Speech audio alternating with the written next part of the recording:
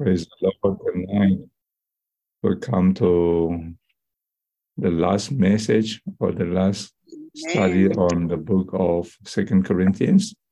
We would like to enjoy the dispensing of the triune God.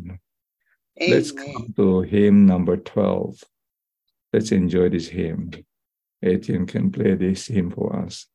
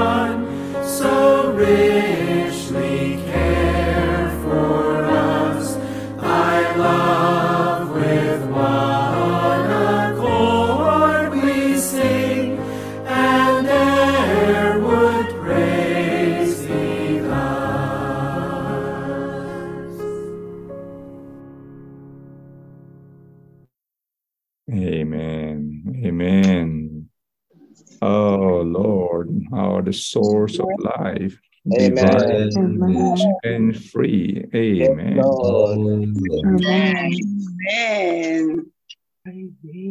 Amen. Amen. Amen. As living water flowing out unto eternity. Amen. Amen. Amen. Amen. Amen.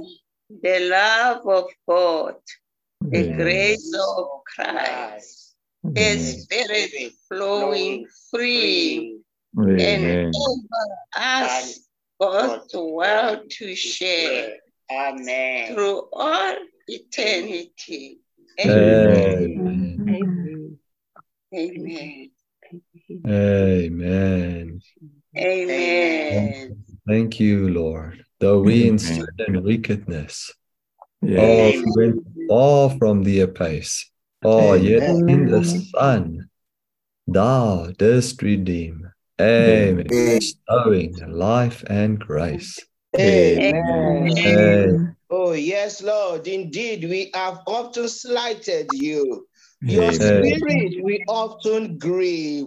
Yet thou still, our spirit does come and has life for us to be received. Thank you, Lord. Amen. Amen. Thou as the Spirit in the Son, and heretofore. Thou as the Spirit anointed, increase more and more. Amen. Amen. Hallelujah. Amen. Oh God, thou art the source of life. Yes. Dry and rich and free. Amen. As living water flowing out. Yes, Lord. Unto eternity. Amen. Amen. Thank you, Lord. The Father, Son, and Spirit one. Yes. So greatly care for us. Amen. Amen. Oh Lord. Amen. Amen. Thank you, Lord. Saints, Amen. amen. This is actually a very nice hymn. Okay? This hymn talking about the 6 kinds of offering here. We've been familiar with this hymn many times. We sing this one. But this is talking about how triune God become our grace, become our real enjoyment through the enjoyment of Christ. God wants to be our enjoyment through how he embodied himself as Christ to be grace to us. In verse 1, talking about the flowing out of the triune God. Is that quite a big truth? God is not just an object for us to worship, but he is a God of flowing. He flows himself as grace to us for our enjoyment. And in verse 2, is the first offering we want to enjoy is the burnt offering. In verse 2 show us the experience of the burnt offering, that he flowed himself in the Son into human race, okay? And he lived absolutely for God, as the Spirit also flow within through his grace. Okay? And then in verse 3, he's talking about he become the experience for us as the trespass offering. Okay? That we join himself, and even in this kind of experience, in sin and wickedness, we went far from him apace, yet in the Son as the trespass offering, he redeemed us and bestowed life and grace to us. And in verse 4, talking about we experience him as our sin offering. Trespass is referring to our doings. Sin offering referring to our inward being. Our nature is just sin. Okay? I'm not talking about sins. I talk about sin. Okay? Sins is referring to trespasses. Sin talking about our nature. And our disposition in verse 4, though we have often slighted thee, thy spirit often is grieving within us, yet thou still as the Spirit come as life to be received. And in verse 5, talking about he is our meal offering.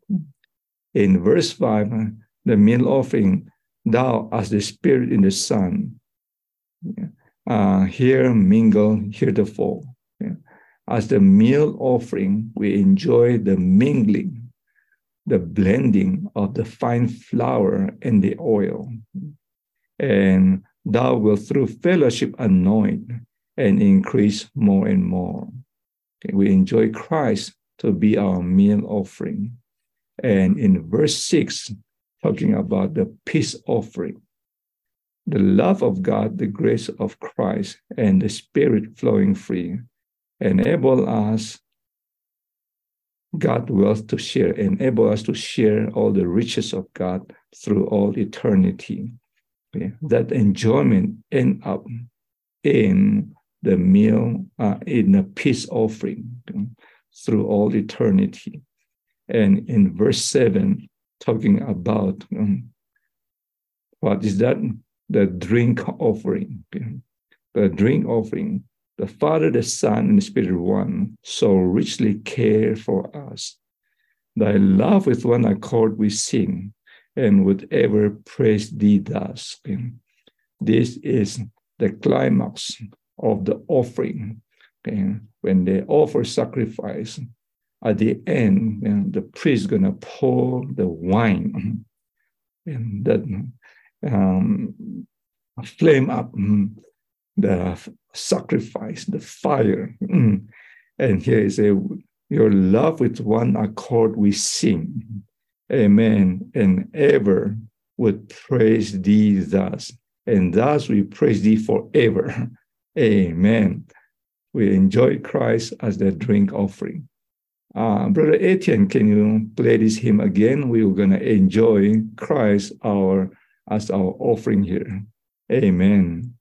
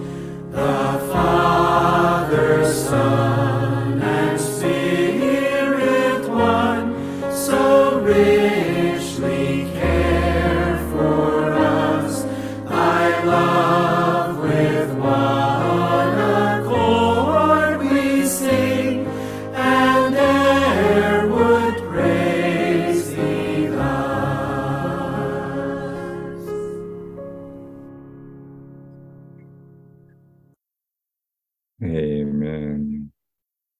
Amen. Oh, hallelujah. May we enjoy the flowing of the Son and the Spirit and the Father. Amen. Amen. The love. Amen. Oh, the grace and the fellowship.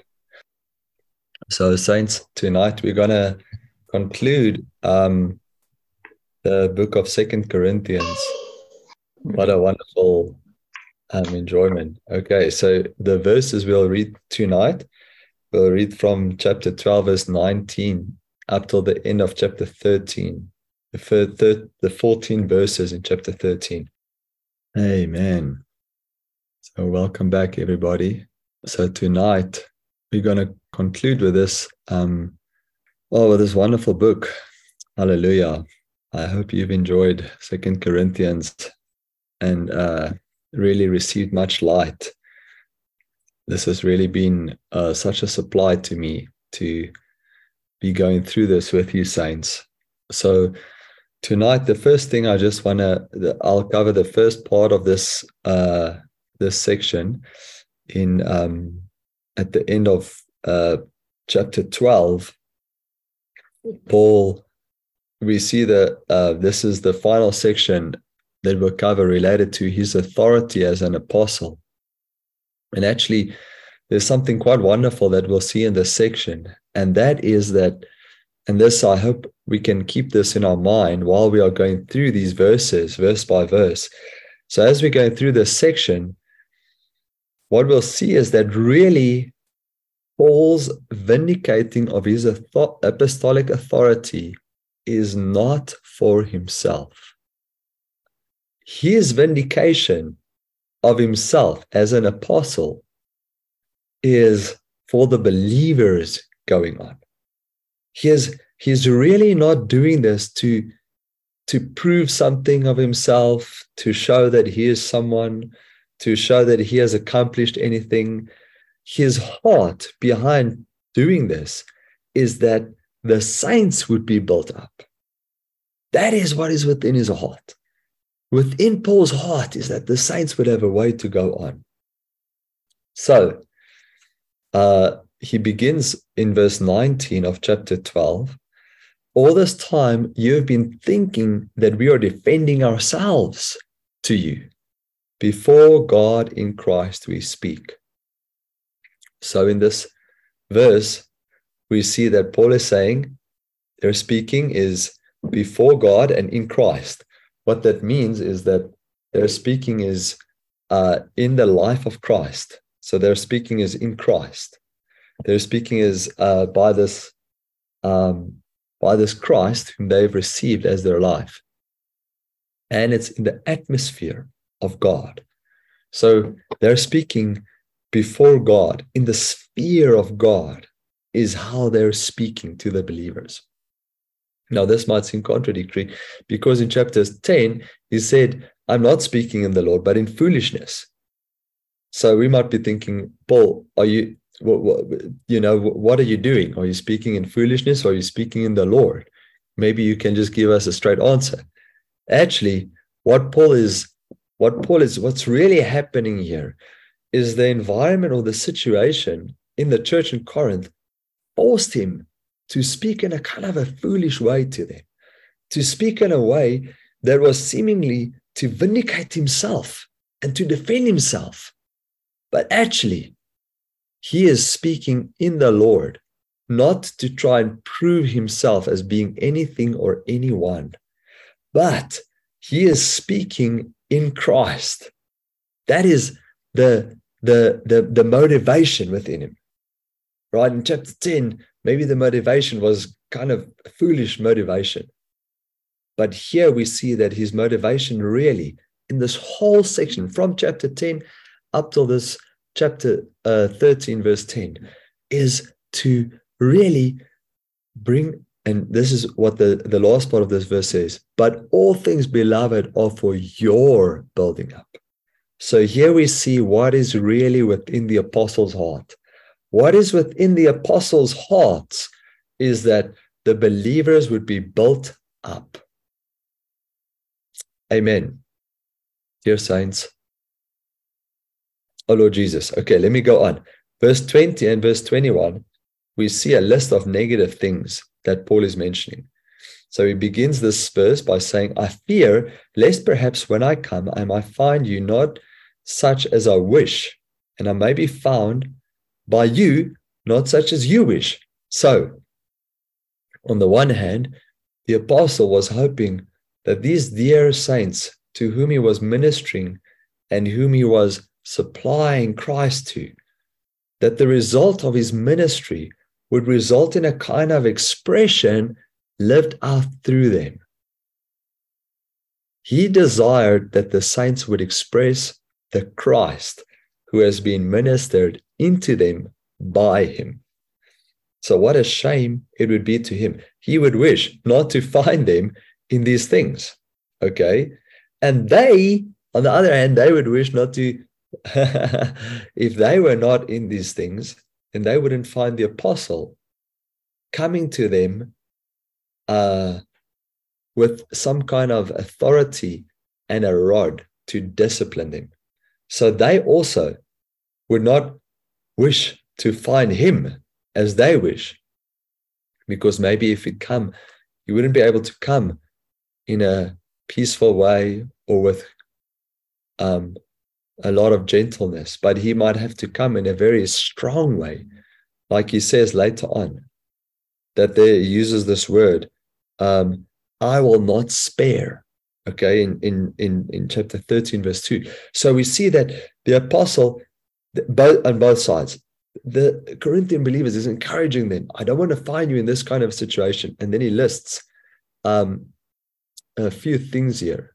Okay, he lists in verse 20, he lists things like strife, jealousy, outbursts of anger, selfish ambitions, slanders, whisperings, demonstrations of being puffed up, tumults, like a kind of fighting, right?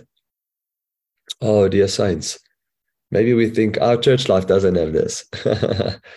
But when we consider ourselves, we will probably realize many of these words that are used here is our experience in our church life.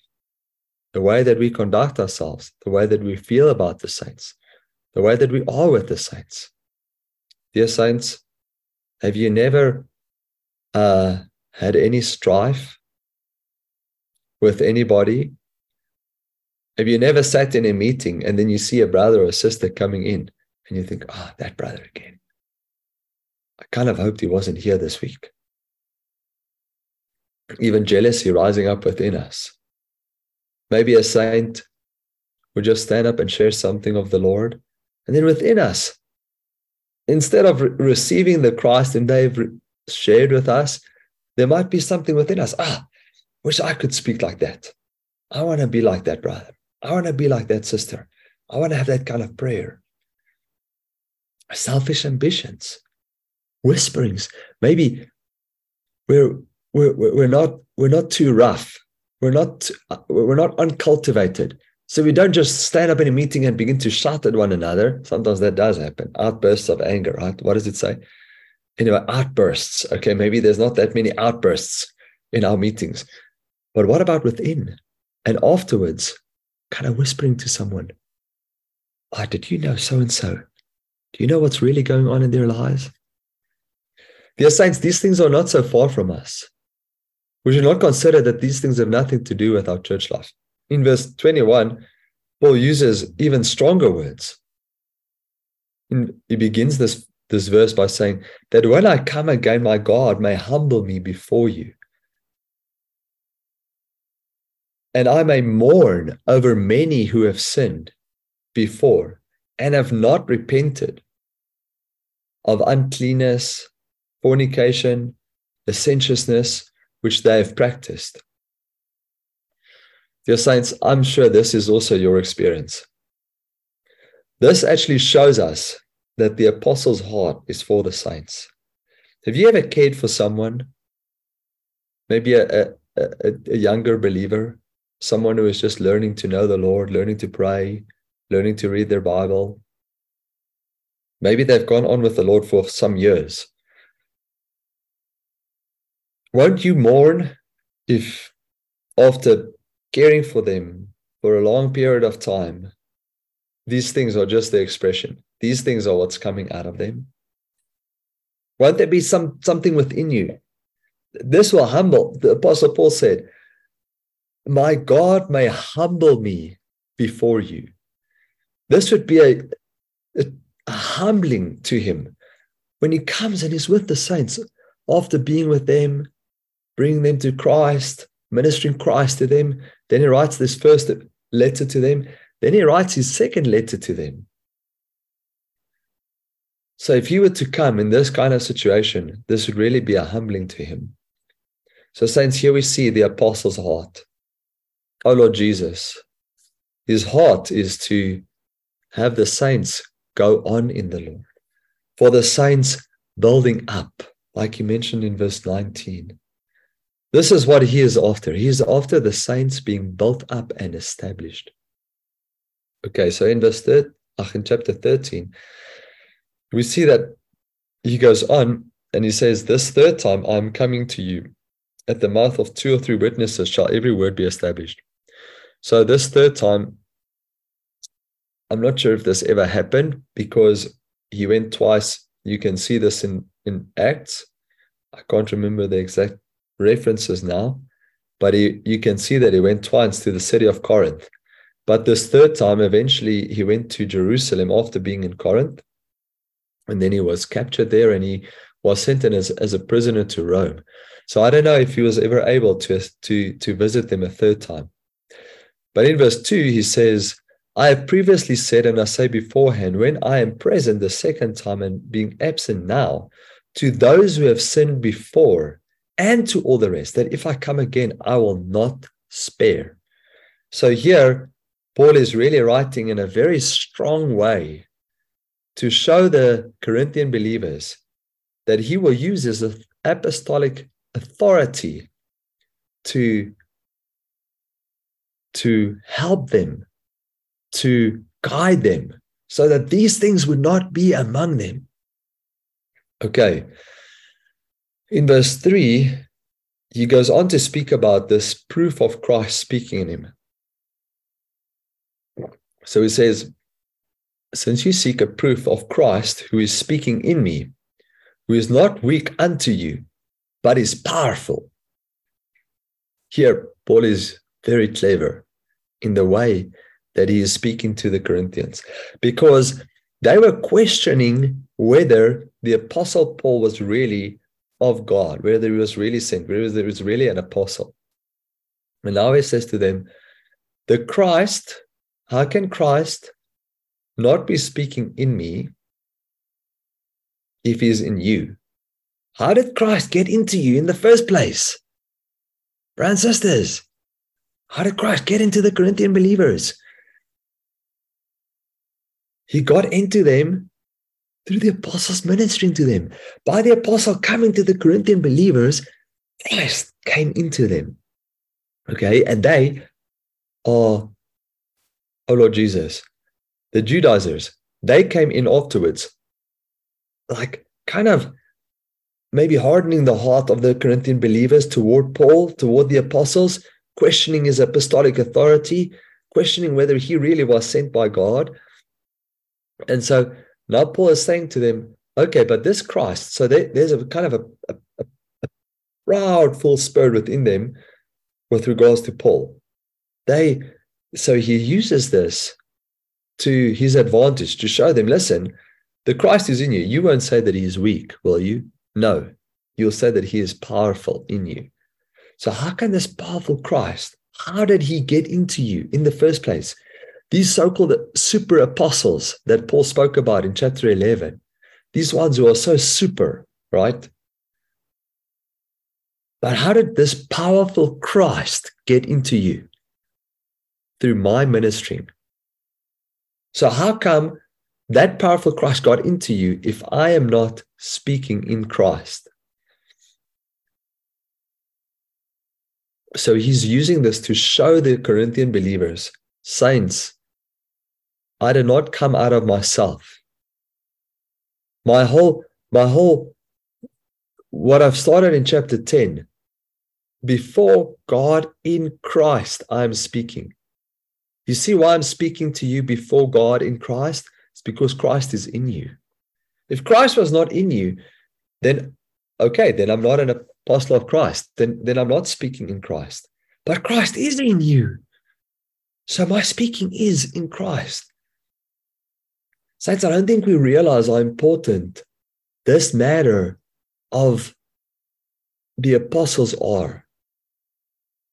With maybe our consideration as we're reading through chapter 10, from chapter 10 to chapter 13, we think Paul is just trying to make himself like some kind of a person, like many are doing today. Many have, billboards, things, great display outwardly.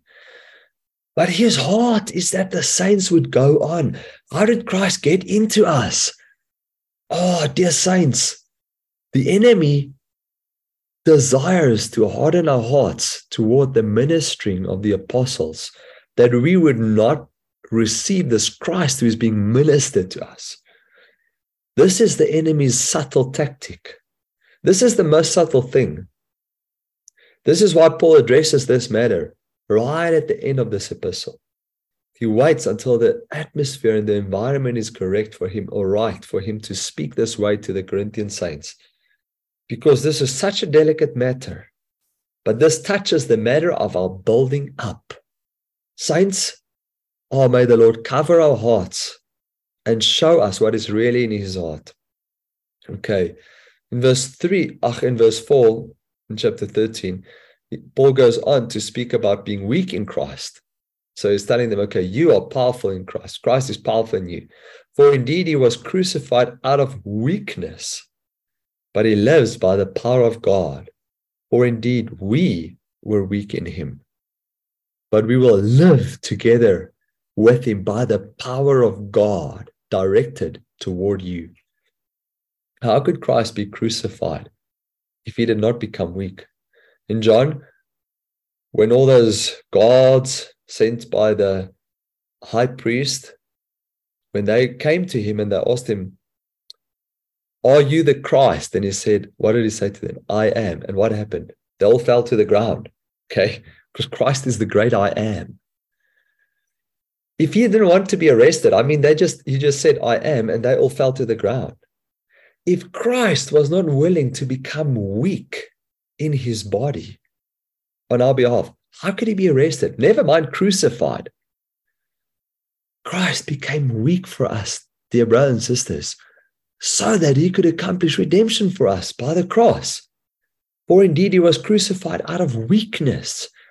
It was in his weakness that he came to be presented to God as this offering to us.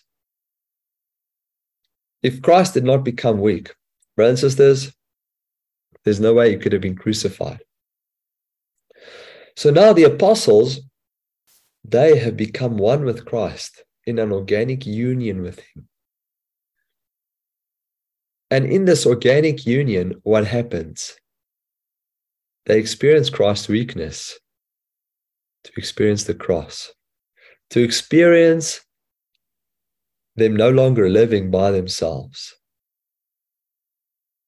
Lord Jesus, when we experience Christ's weakness, this is not so that we can become pitiful or others can feel sorry for us or we feel sorry for ourselves. This is so that we can live by the resurrection of Christ. Because then he says, but we will live together with him by the power of God directed toward you. So now the apostles are able to minister in resurrection.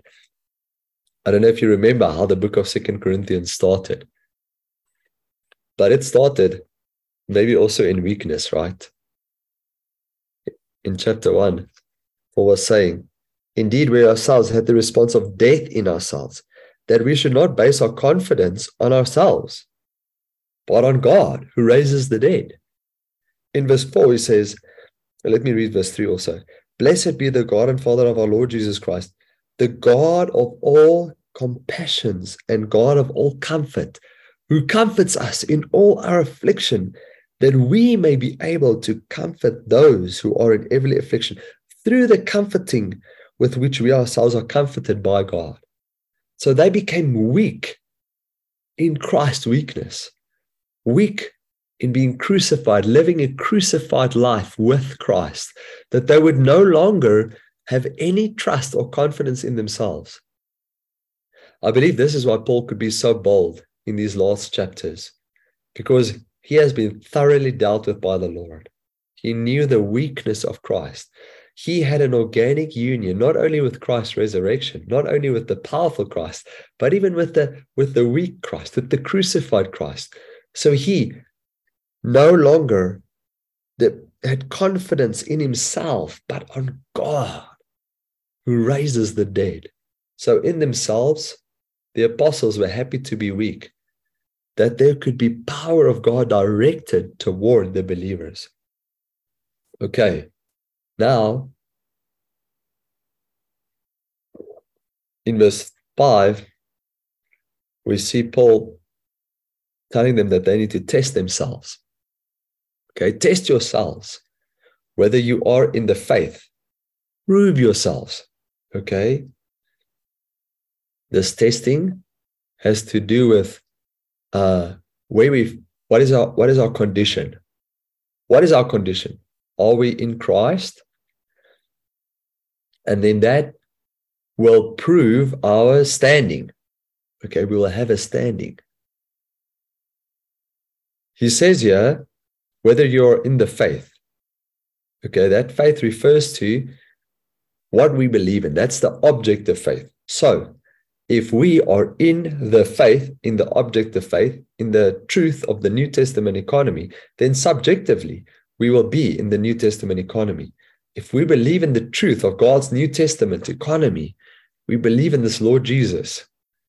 Then he goes on, or do you not realize about yourselves that Jesus Christ is in you? Okay, so when we objectively confess with our mouths, we believe in our hearts, confess with our mouth that God has raised Christ from the dead, what happens is Jesus Christ is in us. Okay, he comes into you. Brothers and sisters, what is your approvedness? Unless, the last bit of stanza, verse 5, unless you are disapproved. Dear brothers and sisters, what is our approving? What is our standing? If Christ is in you, you know what? You are approved. You are a member of the body of Christ. And this is your standing. This is the standing which you will have before God, is the fact that Jesus Christ is in you. We need to consider, okay, Lord, where am I? Am I in Christ? This will be our standing before God, okay? And then in verse 6, Paul says, he's now talking about himself, but I hope that you will know that we are not disapproved. Okay, what has he been saying, telling them?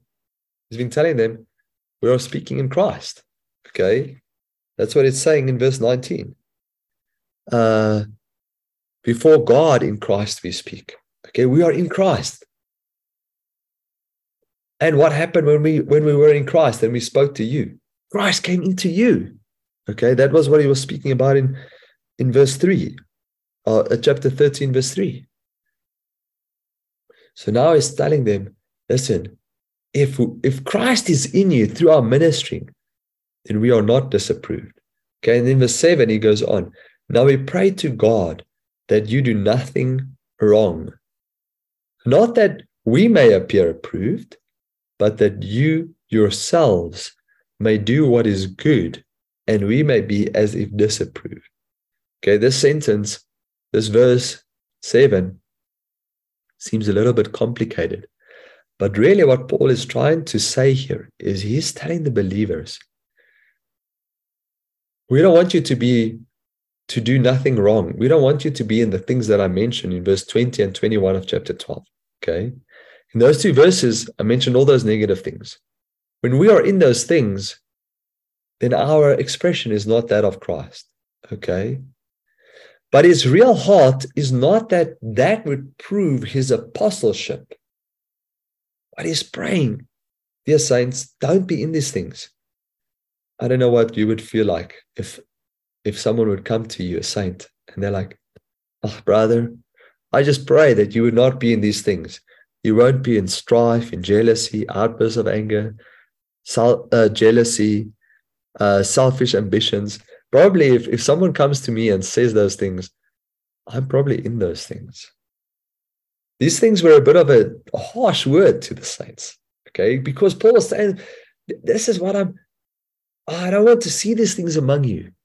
This is not for my own vindication, for my own apostolic vindication. If you're not in those things, you know what? That'll show that I'm a minister of Christ. In verse 8, he goes on to say, for we are not able to do anything against the truth, but rather for the truth. Okay, so the apostles desired the saints to be in Christ. The truth. The truth was the reality of the faith. Okay, so he wanted the saints to be in that reality. If they were just there to prove their own, vindicating themselves, making themselves fighting for their own interests, this would be to do something against the truth. But the apostles were not for themselves. They were for the believers in Corinth being brought back to Christ. Verse 9, he says, for we rejoice whether we are weak and you are powerful. This also we pray for, your perfecting. Why would they rejoice? The footnote in that verse is quite helpful. Basically, what the Apostle Paul is saying, if you are not in those things and you are expressing Christ and you are living out Christ, so you're not living out yourselves, those negative things we mentioned in verse 20 and 21 are things of the expression of the flesh, those who are living in the flesh. Okay, if we are not in the flesh, but we are in Christ, you know what will happen? The apostles will be, if the saints, that means the saints are powerful in Christ. Okay, the Christ who's in them is powerful. Okay, and so they're able to live, conduct, express this Christ in their living. Okay, what would happen now is now the apostles would not be able to use their apostolic authority to come and discipline the saints because they would be living and expressing Christ. So they would be weak. So the apostles would be in a kind of a weakness because the saints would simply be living Christ. Okay, in verse 10 he says, therefore I write these things while being absent, in order that when present I would not have to use severity, according to the authority which the Lord has given me for building up and not for overthrowing. Dear saints, the apostle had this burden within his heart. My apostolic authority has not been given to me. I don't just make up these things by myself. I'm not just out of thin air. I just say, okay, I'm an apostle. I decide to now go around and do things for God. He did nothing from himself.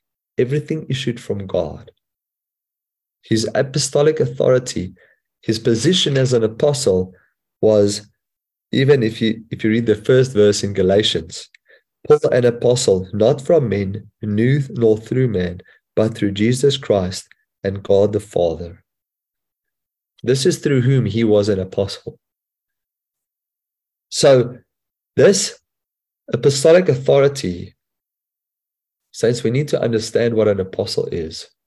An apostle is not someone who should go around and lord it over the saints. This is not the position of an apostle. This is not what God has called an apostle for. An apostle literally means a sent one. Okay? We need to have the proper view and the proper understanding of this word. Sometimes people use this word and we have some concepts. Oh, it's someone who's powerful or someone who's coming to do some things. But an apostle is someone who has been sent by God, to do what? To minister Christ for the building up of the body of Christ. And in that principle, each one of us, all of us should be an apostle. Each one of us should have the sense about ourselves.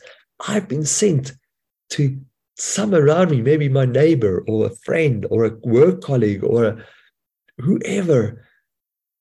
I've been sent to minister Christ to this person for the building up of the body of Christ. We are not here to lord it over others. This is not what someone who is an apostle is sent by God to do. So may we have the proper view of those who minister Christ to us. those who are in this position, not appointed by themselves, but by God, and if the body just recognizes this person is here to minister Christ, and this will cause us to be built up. That's what it says. This authority the Lord has given me for building up and not for overthrowing.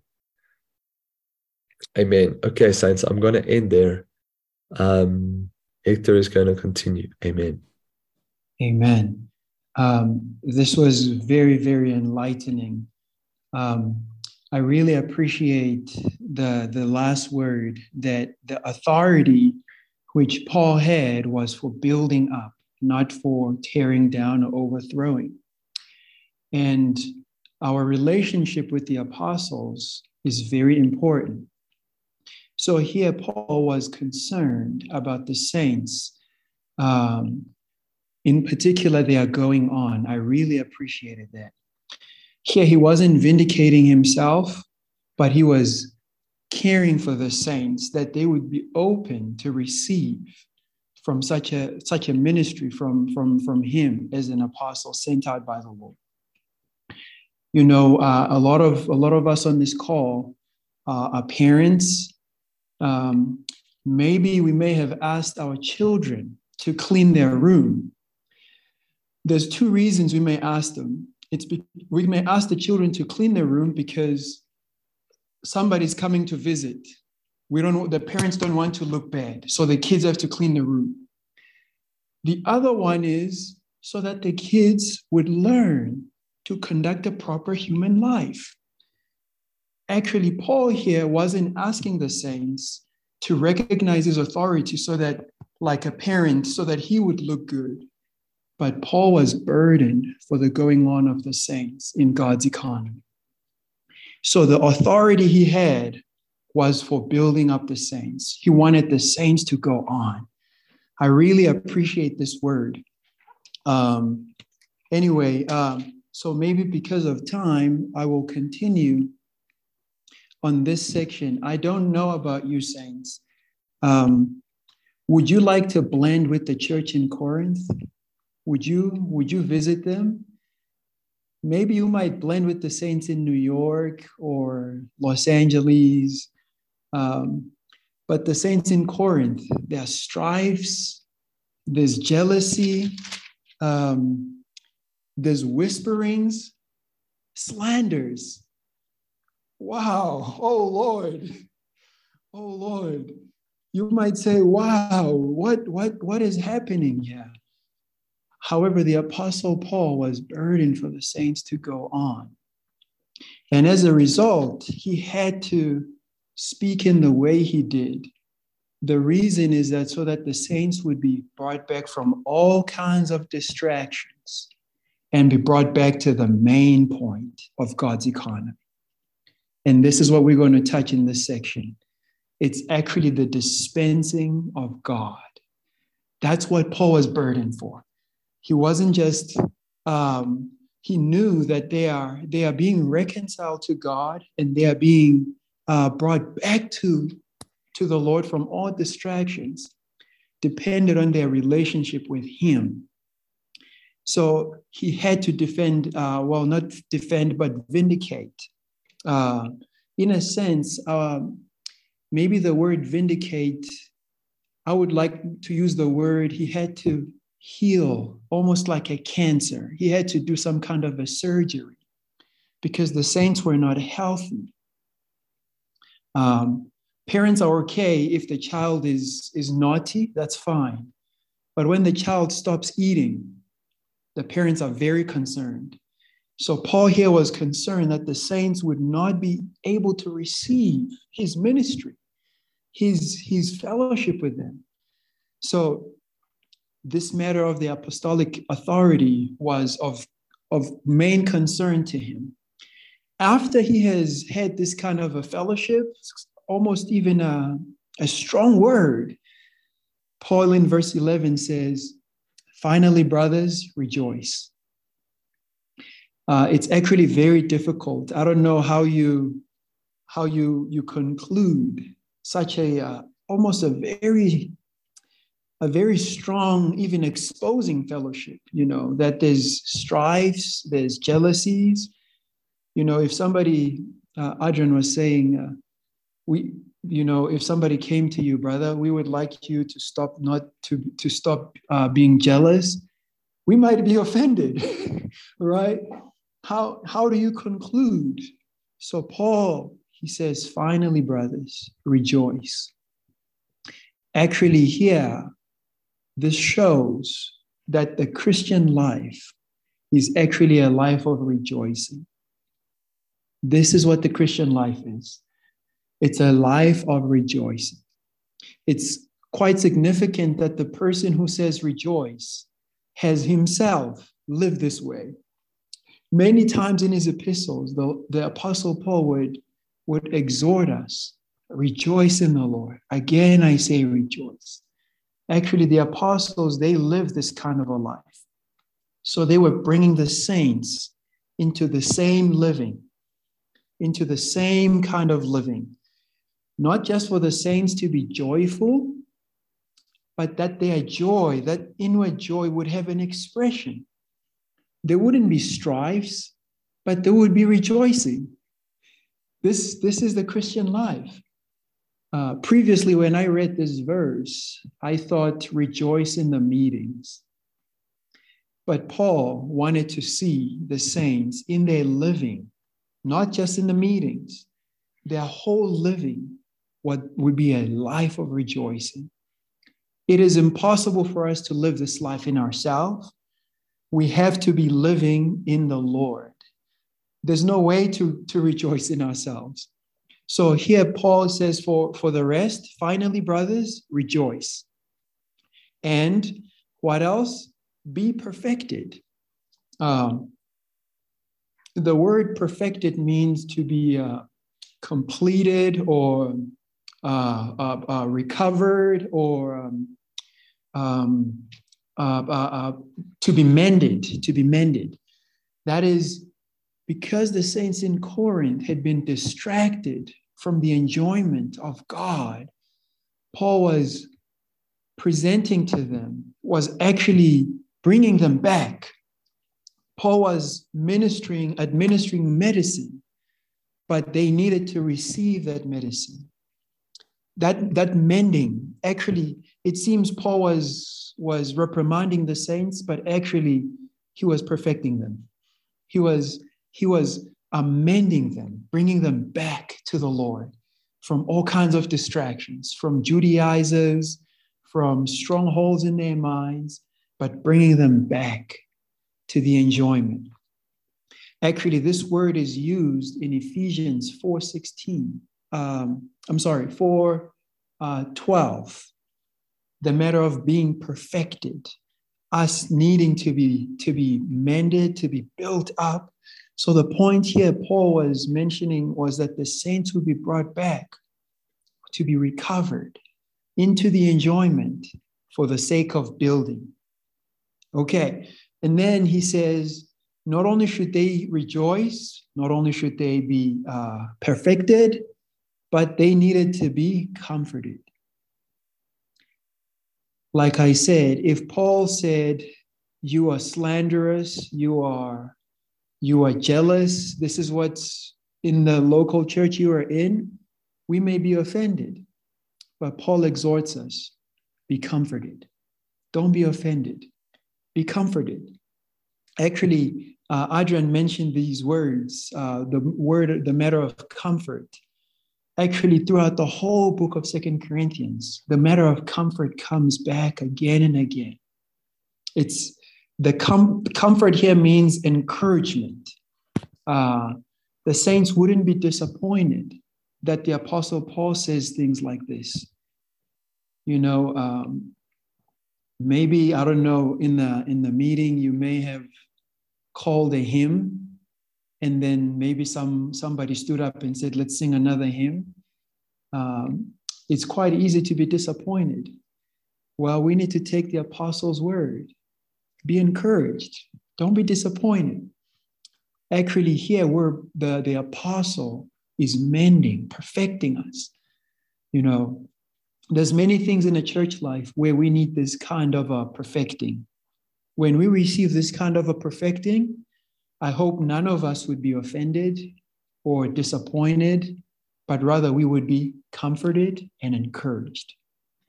Okay, Paul here again says, think the same thing and be at peace.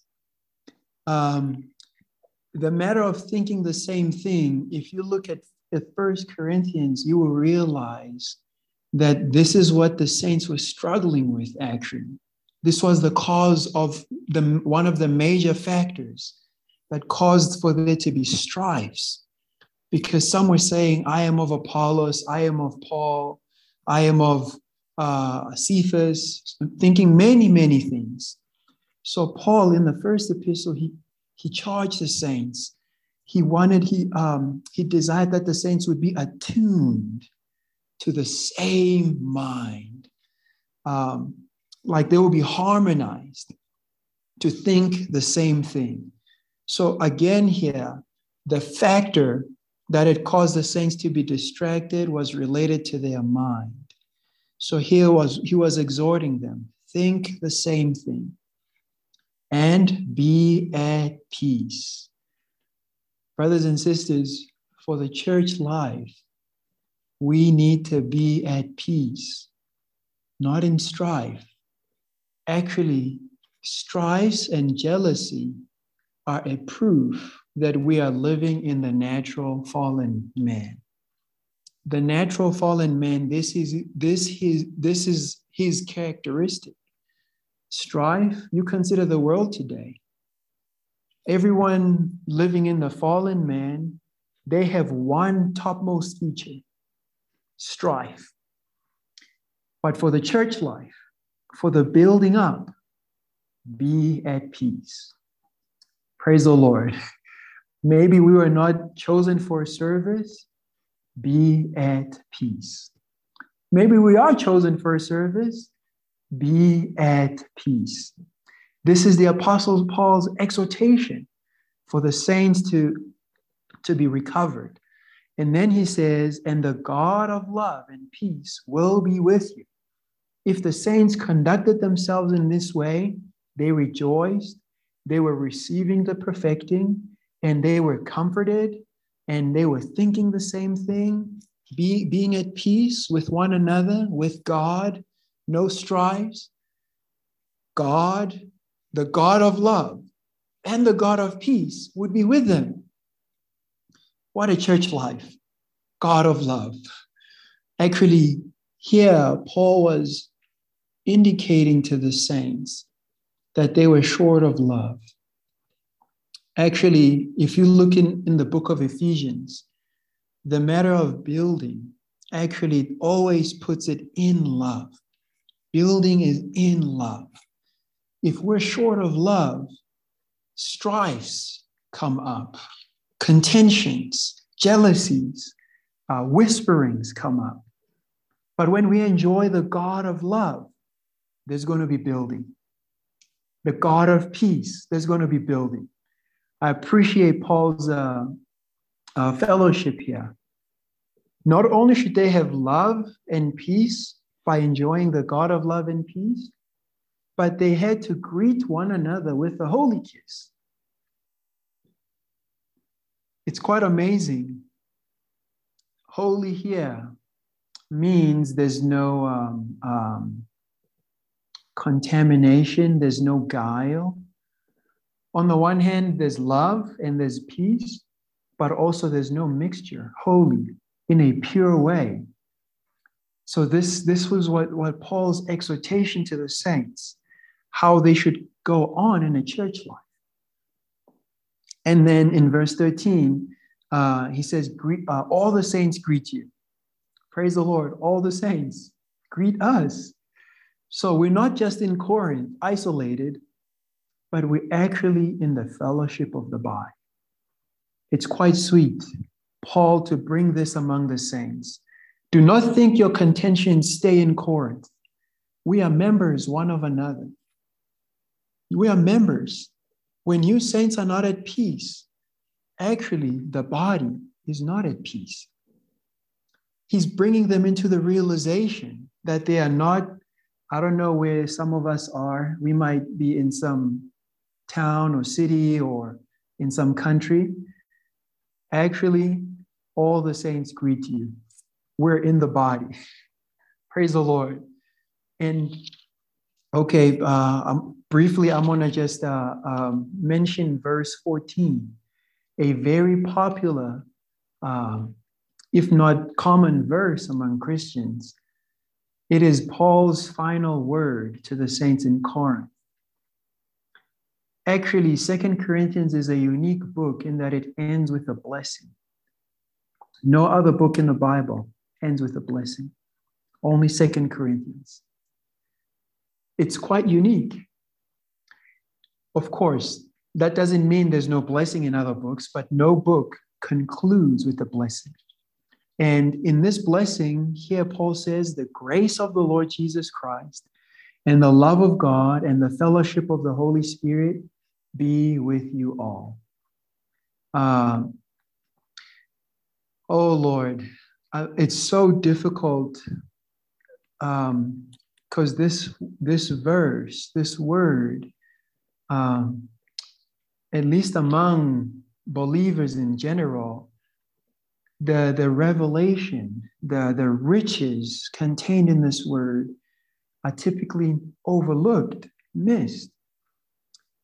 Paul ends with a threefold blessing: a blessing of grace, a blessing of love, and a blessing of fellowship. In other words, brothers and sisters, what's the major thing in the church life? What's the main thing in the church life? What would you say the main thing, the number one thing in the church life? Grace, love, and fellowship. That's the number one thing. If we're going to live in the church life for the building, Paul gives us grace, fellowship, and love. And here, it's all these, this blessing is actually who God is to us. The love is related to the Father as the source. The grace is of the Lord Jesus. Here, the grace is the course. And then the fellowship is of the Spirit. Now, this is how God wants to be with us in the church life. God wants to be with us in this way. I thought to know the Lord, I need to understand him more. Actually, according to the Bible, God does not reveal himself in a way of knowledge, but he reveals himself in a way of experience. How does God want to be with us? It's through the love of God. So we need to enjoy the love. Love is not for head knowledge. Love is for enjoyment. What is grace for? Grace is not for understanding. Grace is for enjoyment. Oh, praise the Lord. Of all the things, in verse 11, Paul says, finally, in other words, for the end of it all, brothers, he's giving us grace, love, and fellowship. And I would like to emphasize this time I was touched with the matter of fellowship. Grace and love can be objective. In a sense, if you love someone, we may decide to do something for them. What we are doing, when we do something for someone, we may be motivated, and the source of that doing is love. But when we do something, that action we take is the grace. But we need to take part in that. The Spirit, the Lord as the Spirit is how we take part in all that God is as love and grace. The fellowship is the transmission of all that God is to us for our enjoyment. Oh, I hope we would learn. I'm really touched by this. The enemy's temptation is to cause us to seek to know God in the way of the tree of knowledge. Actually, that's not how God wants us to know him. God wants us to know him in the way of life, in the way of the tree of life.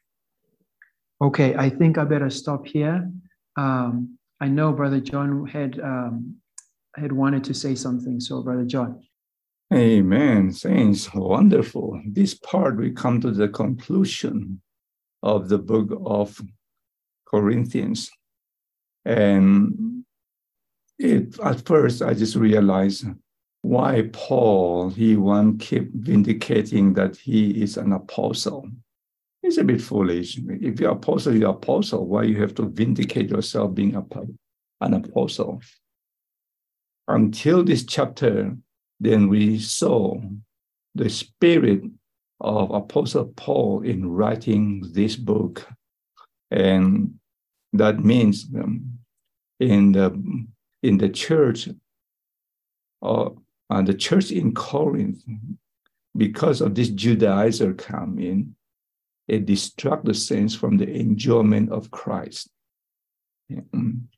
and bring in a lot of practices, but no enjoyment of grace. That is the first thing we have to aware. There is no enjoyment of grace. What left behind in the church life is just practice. But the Lord's heart is not just do some practice. He wants to dispense himself to be our life, to be our life supply. And Judaizer, they bring in a lot of practice, the practicing of all the laws, all the do and don'ts, but no enjoyment of Christ. And Apostle Paul come in to bring them to this enjoyment. And Paul, he vindicated himself as an apostle. In other words, he referring them to enjoy Christ. The apostle is not just come to run their authority and to overthrow someone, but he said, I try to vindicate myself. Everything is for your building up. It's not for building up me, but for your building up. Many people would like to make themselves an apostle so that they have the authority. They like to build up themselves. But Paul said, I just want to tell you, the function of the apostles is to build you up. Saints, what makes us to enjoy the church life? Because of the apostles' teaching. Again, apostles, plural, teaching is singular. Apostles' teaching. Well, please write it down. What is the apostles' teaching? 3 things. Hopefully, we all remember this. What is apostles' teaching? Some may say, oh, apostles' teaching is the teaching of Witness Lee. Oh, some may say, oh, apostles' teaching is the teaching from Living Stream Ministry. Please write it down, these 3. What is apostles' teaching? Number 1, the apostles' teaching is the entire teaching of the New Testament. Entire teaching of the New Testament. That means from Matthew all the way to book of Revelation. That is apostles' teaching. Not just the practice of the Old Testament. Old Testament are just the type, figures, the description. But everything is pointing to the New Testament. And number 1, the apostles' teaching is the entire teaching of the New Testament. Not just in the gospel, but including the epistles. Some Christians, they just want the gospel. But the entire teaching of the New Testament, gospel, epistles, and book of Revelations.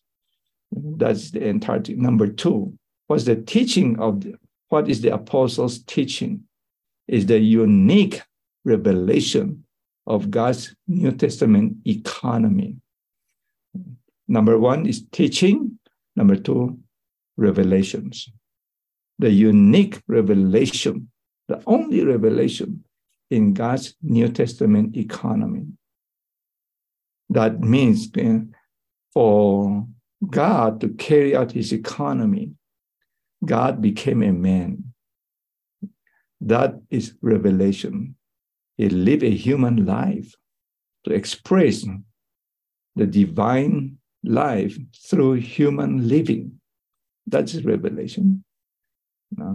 Incarnation, human living, crucifixion, resurrection, life-giving spirit, the eternal life, the church, the body of Christ, the kingdom, the new Jerusalem. All these things is the revelation of God's New Testament economy, which is in the age of mystery. Everything is revealed to us. To people who is not in Christ, this is mystery. You know, mystery is not secret. Secret is something hidden. Mystery, even I show you, still you don't understand. That is mystery. God's economy in the age of mystery, there is a lot of revelation. And all this revelation has been revealed to us by the apostles. Incarnation is mystery. God became a man, mystery. Human living, mystery. Crucifixion, mystery. Oh, Lord. Resurrection, even life-giving spirit, eternal life, everything. If you're not in the spirit, everything's mystery. The church, much more. The church is the mystery of the mystery. This God became a man already is mysterious. The church is more mysterious than the kingdom. Oh, Lord. Hallelujah. The body, the kingdom, and the new Jerusalem, all this mysterious. And this all revealed to us is for God to carry out his economy. This is carried out by the apostles. This is what Paul revealed to them. Saints in Corinth, you miss the apostles. You are evaluate, analyze, is this of Christ? Is he speaking of Christ? You don't enjoy, you did not enjoy what the apostles passed the grace to you. Okay, number 3. What is apostles' teaching? Is the constitution of the church. These are the constitution of the church. The church is not you and me come together. Without the apostles' teaching, it's just a bunch of flesh come together. This is how apostles mention in this part, in chapter 12, verse 20. For I fear that perhaps when I come, I may find you not in such as I wish, and I may found by you not as you wish, that perhaps there may be strife, jealousy, outbursts of anger, selfish ambition, slanders, whispering behind someone, demonstration of being puffed up, want to be big boss, and tumult. That is a lot of confusion. These are just the flesh. If this is not happened in the church in Corinth, and why Paul had to mention this?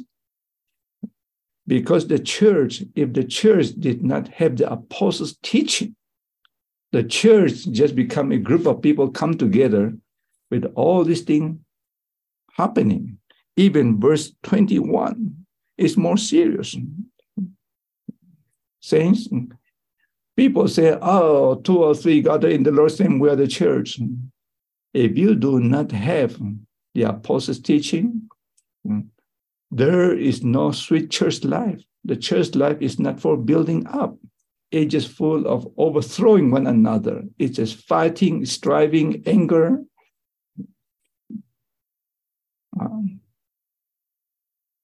People come together with the land cannot be a country, cannot be a nation. You say, oh, we got a lot of people and we got a big land here. If there is no constitution that is not a nation. It's just a bunch of barbarians. Until you have the constitution. The apostles' teaching is the constitution of the church. Well, okay, I'm so glad when I'm here in the church life, we enjoy the teaching and the fellowship of the apostles. In our morning revival this week, the Lord sent the apostles to his people, like in the time of Moses, in the time of Ezra. Ezra come in. Even they're already building the temple, but the temple is built up, but the city is not yet built up. So Ezra came as an apostle and bring the people not only in the temple, but you need through the teaching of the apostles to build up the city. And Nehemiah came to build up the city. But before the city built up, Ezra should come to educate God's people. Temple cannot become the city except the educating of the saints. And that educating of the saints is to enjoy grace. I saw Hector is so enjoying. At the end, Paul's, oh Lord, Paul just saying, may the grace of the Lord Jesus Christ, enjoy it. And the love. Paul, he just mentioned, enjoy grace. That grace, that enjoyment of Christ as grace to you, that grace bring the source of love to you. What you enjoy is grace, but when you enjoy grace, the love of God come to you because the love of God is embodied in grace. Yeah. You want to enjoy, you look for the love of God, it's in grace. Okay? When you enjoy grace, then the love come in. The love is inside the grace. I love that order.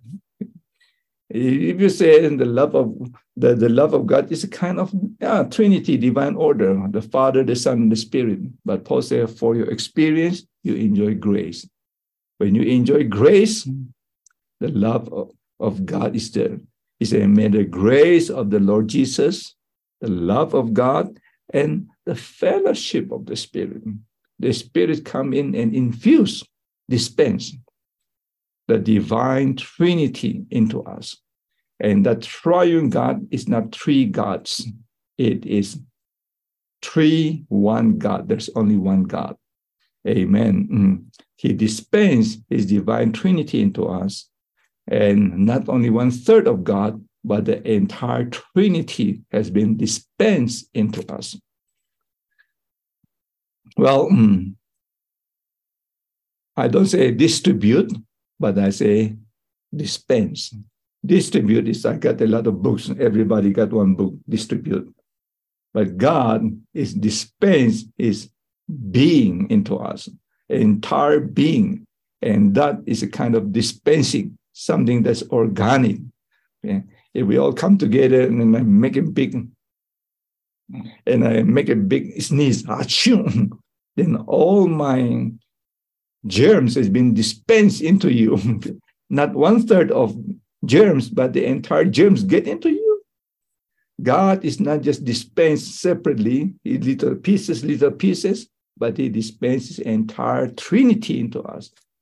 That's the word, that's the reason we use dispense. Praise the Lord for this dispensing.